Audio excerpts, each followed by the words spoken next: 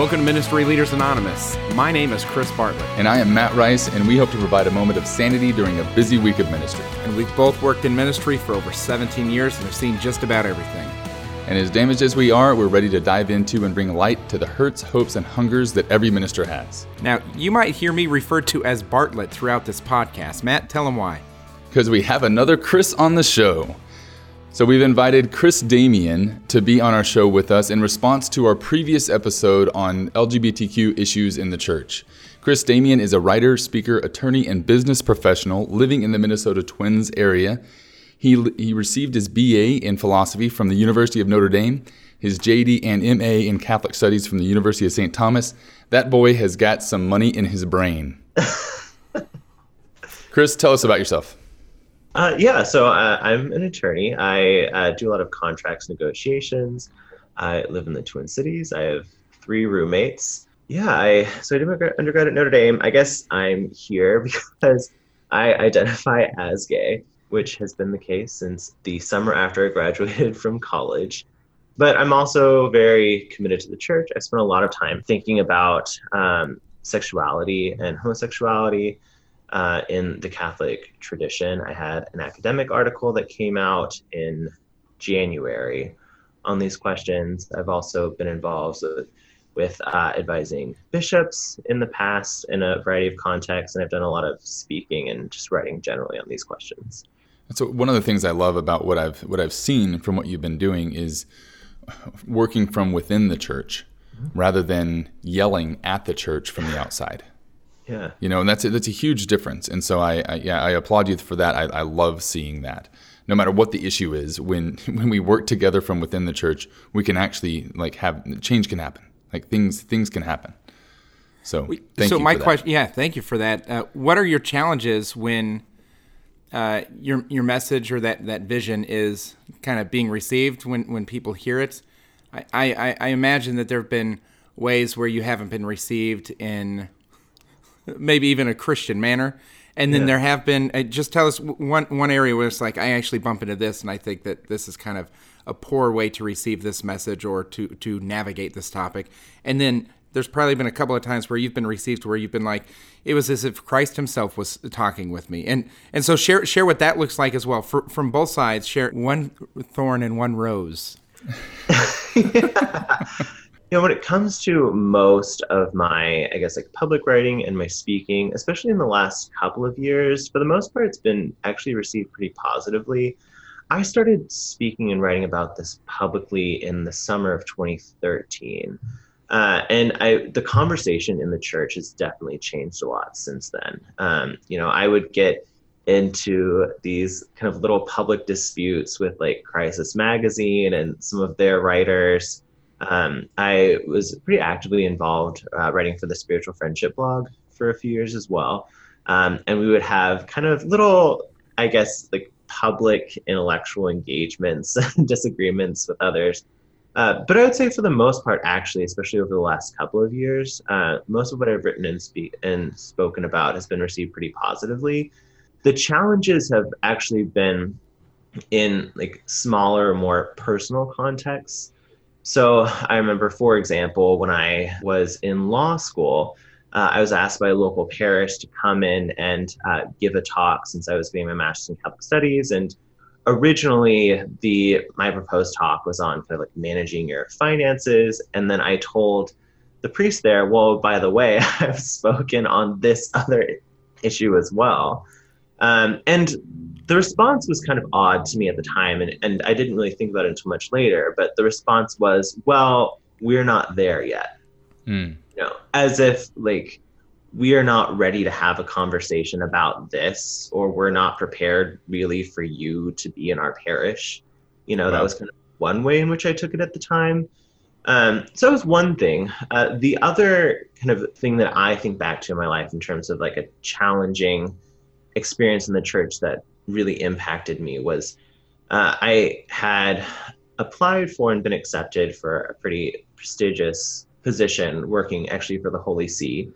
And I had disclosed to them, by the way, I'm gay. I've written about this stuff primarily in defense of church teaching.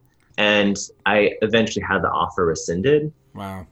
Because, and I mean, to their credit, I guess, they told me why. They said that, these issues are kind of like difficult right now in the public forum, and we feel it would be unfair to put you in this position, which, I have mixed feelings about. They actually had other employees who were gay who'd worked for them in the past. Right. When they found out what happened to me, one of them said that it actually kind of really invalidated their experiences. Wow. And made them have mixed feelings about their time in that role. So I would say those are a couple of hard experiences. It's funny, I actually spoke on a corporate panel recently and shared some of these stories. And then I had to share at the end, by the way, I've also had positive experiences in the church. And I would say that most of those positive experiences has really been just kind of like little moments of friendship, opening up with friends about my difficult experiences and being received with like love and compassion. But then also having friends who like get mad with me about some of those other experiences, who go out of their way to like help me have a voice and find a place in the church, addressing injustice, frankly. I think, a lot of it's had to do really with friendship. Yeah. That's great. I started the podcast by saying that we were hoping for change. And I maybe we should talk about that. Like, what do we mean? Because obviously you don't mean necessarily change of church teaching, because you're defending church teaching. Yeah. What do we mean by that when we say, we're striving for change? Like, what are we looking for? I think that one of the things that I would really like actually is just a change in posture. A lot of it having to do with humility. I often think that Catholics who are most confident about their understanding of church teaching, they often have kind of like the most shallow dive into church teaching. The Catholic tradition is a very large and complicated beast. Yep. And I would say even on these particular questions, what the Catechism has to say about homosexuality is not as clear cut as I think in some ways it's actually more clear cut than a lot of people think, but in other ways it isn't. Explain. Yeah. So the thing that I often come back to is just the Catechism's like core definition of homosexuality. So to, I guess, paraphrase, the Catechism says that homosexuality is relations between persons who experience persons of the same sex who experience a predominant or exclusive attraction to persons of the same sex. So if you break that down in kind of like two parts, so homosexuality is relations plus attraction. Now, I am kind of like an academic nerd. So then I go and I look at, there's that portion of the Catechism references Persona Humana, which is an encyclical, and it references paragraph 8. And paragraph 8 says that relations are acts which lack an indispensable finality. Okay, so when we think about the Catechism talking about homosexuality is relations, my first inclination is to think, oh, well, actually that's referring to any way in which a gay person might relate to others, right? So I'm in a relationship, right? That's relations, that's homosexuality. But that's not actually what the Catechism says, right? Relations are acts. So when we're thinking about homosexuality in the Catechism, it's actually talking about particular acts, okay? So, but it's not just those acts. It's all acts plus attraction, and it's a specific type of attraction. It's an exclusive or predominant attraction of the same sex, right?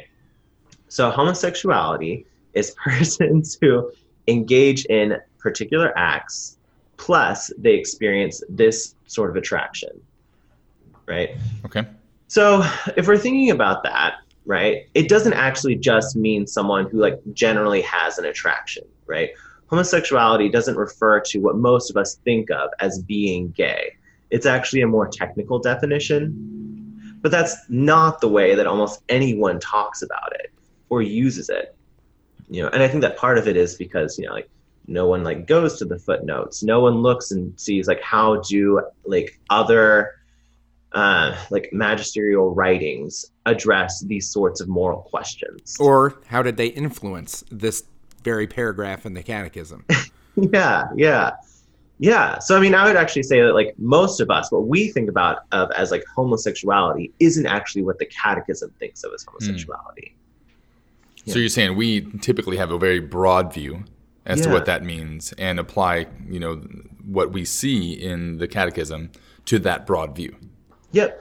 Yeah. And so what I often tell people, because people will say, well, like the church says that like gay people are intrinsically disordered, and that's not what it says. It says that homosexual relations, right?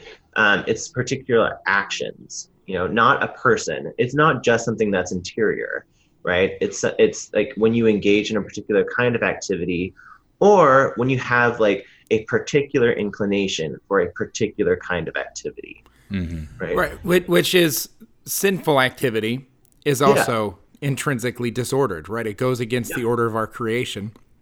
Yeah. It just sometimes is odd that it seems like there's a redundancy there in the catechism, right? If you look at the morality section, you'd be like, okay, sin is intrinsically disordered, but then the catechism chooses to say it again.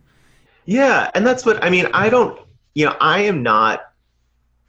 really think that these portions of the catechism really add a whole lot that's not already there. I think it's nice to have kind of like lay it out more explicitly at times. It's nice to have the sections on like respect, compassion, and sensitivity. Right. I think if you even just like lifted these portions of the catechism out, you wouldn't actually lose anything in terms of teaching. Yeah, I agree.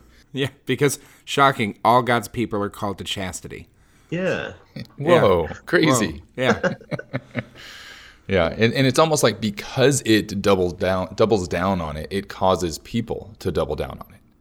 Yeah. I don't know if that's true. I don't know if there's any type of causation there between the catechism specifically, like specifying this particular one, to causing other people to then say, oh, this must be a bigger deal. Yeah, I mean, I think that it definitely gives people kind of like self-justification for that approach. I think that people who would do that were going to do that regardless of what the catechism says. Yeah. I feel that I believe that there has been a little bit of tunnel vision regarding this whole issue and this whole topic. And we tried to tackle that in our last episode that we touched on this on a couple episodes back. I believe that sometimes they're focused on, we need to reach out to these people who identify as gay. We need to reach out and we need to, bring them Jesus. But what I'm hearing and what we try to emphasize is journeying with people, engaging in their stories, kind of seeing them face to face, because we're not talking to an issue, we're talking to a person. Yeah. And that same person has a call on them. They were created with purpose and on purpose, and God has a plan for their life. And that part of that plan is discipleship. And a disciple knows God, but also makes God known. And I believe that the whole gift that an individual who identifies as gay has, that whole gift to the church that they are called to be, that whole sense of mission, is completely forgotten in that tunnel vision, that myopic view of, well, they're gay, so we need to go ahead and reach out to them and minister to them in this way. What are your thoughts? Yeah, no, I think that's right. Gosh, I mean, I guess God historically has tended to speak to humanity through those on the margins. Right. And so we should see those individuals not just as people that like we're helping and ministering to, even if we are called to minister to them, but also as people who have something to say to us, right? And people who can teach us. I think that people who have had the experiences of being gay, especially men in today's culture, I think have a very like, developed interior life that could potentially be really helpful. So what's engaged going on interiorly in order to like address one's like attractions to others of the same sex, and then to speak it aloud, there's so much vulnerability involved in that process. And I think that a lot of men generally could benefit from like learning from that process of vulnerability. Like vulnerability is super hard for men in today's culture. But if you're gay, you've already gone through that deep interior process and learned how to talk about it and to share your feelings and emotions with others. And I think that's something that like most men today could benefit from. Yeah, no doubt. Absolutely. So in listening to the previous podcast, you said that you told us that there were some things we did well, and there were some things that we could work on. Why don't you dive into that a little bit? Yeah, I mean, I really like the opening framing. Overall, I thought it was really well done. I think, one of the things that comes up, and I think part of this is because of like the work culture I'm in. We're very interested, because I'm in a big corporate organization. There are a lot of conversations about like diversity and inclusion and what does that look like. And one of the ways in which like you help kind of like bring that about is to bring people in the room who have the actual experiences that you're talking about. So that was one of the big things that I was interested in as I was kind of like listening to y'all work through this conversation. Stumble through it. Yes. Stumble through it. Yeah. No, I mean, I thought that overall kind of just the posture of humility, and also of curiosity. I think that's really important. And that was definitely something I really appreciated. As the church continues to have these conversations, I think it's important for the church increasingly to have people in the room who have these experiences.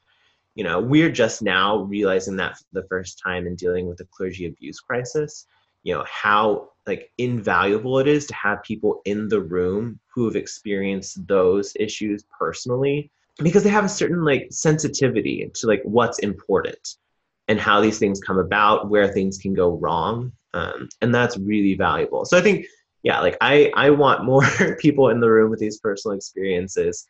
And that also helps to resist the idea that there's kind of like a monolithic experience. Yep. I think there are a lot of prevailing stereotypes about what it means to be gay in today's culture. It means that you're agnostic, that you're a Democrat, that you support certain like socio-political positions. I run into this a lot at work, because I'm gay. A lot of people would just assume that I'm like politically very, very progressive, that I vote blue all the time. And really like gay people are much more like diverse than that. We're just as diverse as anyone else. Yeah. I think I read a study recently that roughly half of LGBTQ people also identify as Christian. Which I think most people wouldn't suspect. I think it's around maybe like 20% identify as Catholic. Yep. And so, we're kind of just as different and unique as anyone else. And I think having more people in the room with these experiences will help us like culturally to better understand that. Great. One of the things that we talked about at least from what I remember in our podcast, is ministry alongside those with same-sex attraction, those that are gay. What does that look like? I mean, and I said something about biting the bullet and dealing with it, dealing with the backlash that you're going to get. What would you suggest to ministry leaders who have ministry leaders that are working alongside them that are gay? Like, how do you do ministry alongside them and even in the midst of a church that's not going to understand why you're doing what you're doing, or in the midst of a church that's quickly scandalized, even by someone like you, Christopher, that is living out church teaching and openly gay. Yeah. Oh man, that is such a hard question. Loaded. And I'll say like this is one reason why I've like chosen not to prioritize working for the church at this time in my life. It's so hard. It's so messy. Most people don't want to listen. Most people want to be affirmed in what they already believe. And it's really, really hard. I think that part of it is a generational issue. I would say kind of like the generations under me, they're used to having gay people in their lives. They're used to having openly gay people in their lives. They're more and more used to having like trans people in their lives, which is very different from even when I was in high school. Yep. Whereas the generations above me, like for the most part, it's like for those generations, it's still like fairly easy to like insulate yourself, and it's hard because right now, kind of the primary voices in the church are the generations above me, right? But then the generations below me, they hear what those people have to say. And they say, well, that's not at all like my gay friend Joe, and if what they're saying about my gay friend Joe is so wrong, why should I believe them on anything? Okay. Yeah. know? Yeah. I think it's really, really hard, and then at the same time, kind of like individuals who are very like self-confident in their views, they have all kinds of tactics that they use to dismiss people that might disagree with them. So they say, well, like, they make church teaching too complicated. They make church teaching too simple. Yep. I've seen it on both sides, and I've, received both of those comments. I would say that a lot of it will come from like listening, allowing like voices to be heard, insisting on talking about these issues, letting the conversations about these issues be messy. Yep. There is no easy solution because there are so many different relationships to these questions. Yep. But I think a lot of it's like, talking about them, hiring people, refusing to fire people. And then also really thinking deeply about where the double standards are. So I think certainly that like a Catholic high school has a very strong interest in hiring and maintaining faculty who are going to advocate for church teaching and who are going to support church teaching. To me, that seems really important for Catholic educational institutions. Yeah. But it's like that sounds so obvious. Like, go ahead. But then you also have to think about, well, what are the lines then? And one line that's been drawn in the sand in a lot of institutions is, okay, we're not going to have gay persons who are married to someone of the same sex, or we're not going to have gay persons who support same-sex marriage, right? And what the narrative that's usually given around that is, well, that's a position in contradiction to church teaching. And it's a social reality that violates church teaching, right? So then you have to like raise the question, okay, well, like what about Catholic teachers who belong to, or Catholic school teachers who belong to non-denominational Christian churches that don't believe in the Eucharist, right? Yep. Which is extremely fundamental to Catholicism. It's the source and the summit. Yeah, and it's certainly much more, and I don't want to kind of pretend that like church teaching can be like divided up, right? Because it really is this integral thing, but it's certainly much more central to the church and to the church's mission, right? And I think that like as a church, we haven't really grappled with like what do these kind of like double standards mean in these institutions, and how do we think about it seriously? If they were a Protestant teacher, who had a same-sex marriage, would they be okay with that? Yeah, or I don't know necessarily would they be okay with that, but would that be different? Would there be a different approach to that? And right now, like there's kind of just this all-encompassing approach. Like we're not going to have any sort of like nuanced conversation. We're stuck where we are. Yeah, interesting. One of the things, and we're getting close to the end of the show, and I don't know if back in January, we had a guy named Alan on our show who had been abused as a child, and we had him on, and he's working within the church and decided to come out and minister to people who are within the church who had been abused. And that's a voice you don't hear very often. That's one of the reasons why I wanted to have you on as well, is you're within the church. You love the church. You're defending church teachings. And there are a lot of people out there like you said, 20% of the LGBTQ community is Catholic. Mm-hmm. And so they're there, they are in our congregations. What would you say to them who may not have, met someone like you or had someone else who's like also all for the church? Yeah. I think the first thing I would say is just, you're Catholic by virtue of your baptism. That is what makes you Catholic, and it's not necessarily like a particular like assent to any like kind of teaching. It's not necessarily like a way of life or lifestyle. Like you are Catholic because you have been baptized, and thus like you belong here. Like I also think that like Catholics should continue to like learn about the church and like understand church teaching and to like live in a way that's like in accordance with the gospel, right? But the reason why you belong here is because you were baptized, and that's what makes you Catholic, and no one can say that you're not Catholic. Amen. Yeah, I think that's the first thing that I would probably say. Awesome. So I know we're short on time, and this is a big question, but if there was a teen or a youth that came to a minister or ministry leader and said, I'm not sure if I'm a homosexual or if I'm gay. I'm trying to figure it out. In the throes of adolescence and all those hormones and things like that, what advice would you, if that teen came to you, what would you say to that teen? Yeah. I think what I would say is like, don't worry too much about being any one thing. I would say be yourself, and whatever you are, that's okay. Like that's good. And I don't, it's fine if you like think, oh, okay, like my like experiences fit into this box, right? Into this particular category. But if you're not sure, that's fine. And you don't have to like fit into like one box that someone else has put out in front of you. Just be yourself, and that's enough. Good.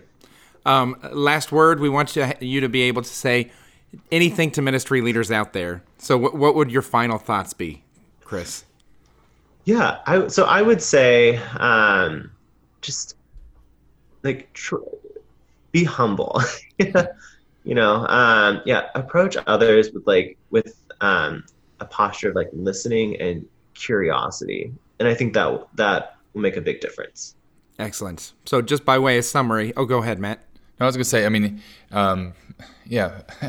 coming alongside them and asking them to share their story. What has life been like for you in the church? Yeah. Is that an easy question to ask? Yeah, I think that I mean that's such a big question. I know. I would say just ask, okay, tell me about your experiences. I'm just here to listen. Yeah. Because at the end of the day, we're engaging people, not issues. And that's where ministry comes into play. And those same people can engage other people as they're called to by virtue of their baptism. One thing you said before we started the show is that we need to make sure that we don't assume that we have the totality of the understanding of church teaching. And I think that is a posture of humility that you mentioned, is that we also have room to grow in our understanding of what it means to journey with other humans, to share the gospel with other humans, and to the ends of the earth. And sometimes the ends of the earth sit in the very person you're sitting across in that conversation, and an openness to that. So, excellent. Well, great. All right, so Chris, as we come to the end, how can people find you? I know that one of the reasons why you were brought back up on my radar was that a friend of mine, I don't know if you want me to share, that it was your mom that sent me, your the link to your blog. But I don't know if that's your latest blog or not. But is that on? Is it chrisdamian.net? Yep, that's right. How do you spell it? So it's Chris, CHRIS, Damian, DAMIAN.net.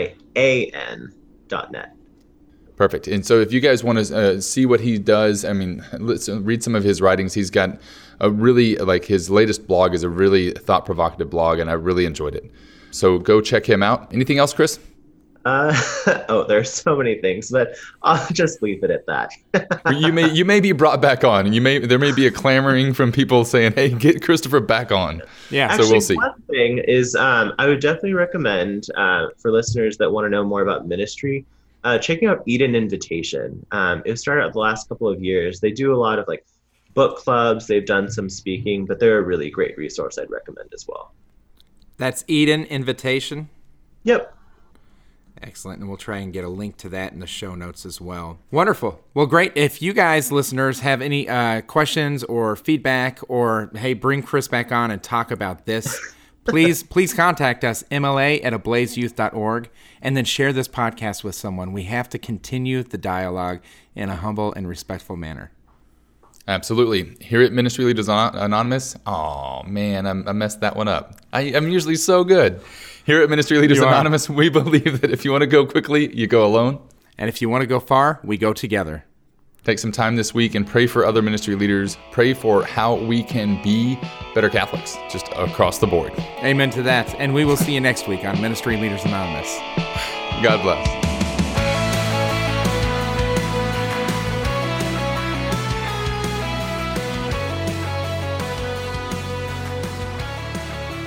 Well, as we wrap up, Sorry. Let's talk over each other. Keep talking over each other. Matt, take it away. Go for it, buddy. Let's do it. Yeah.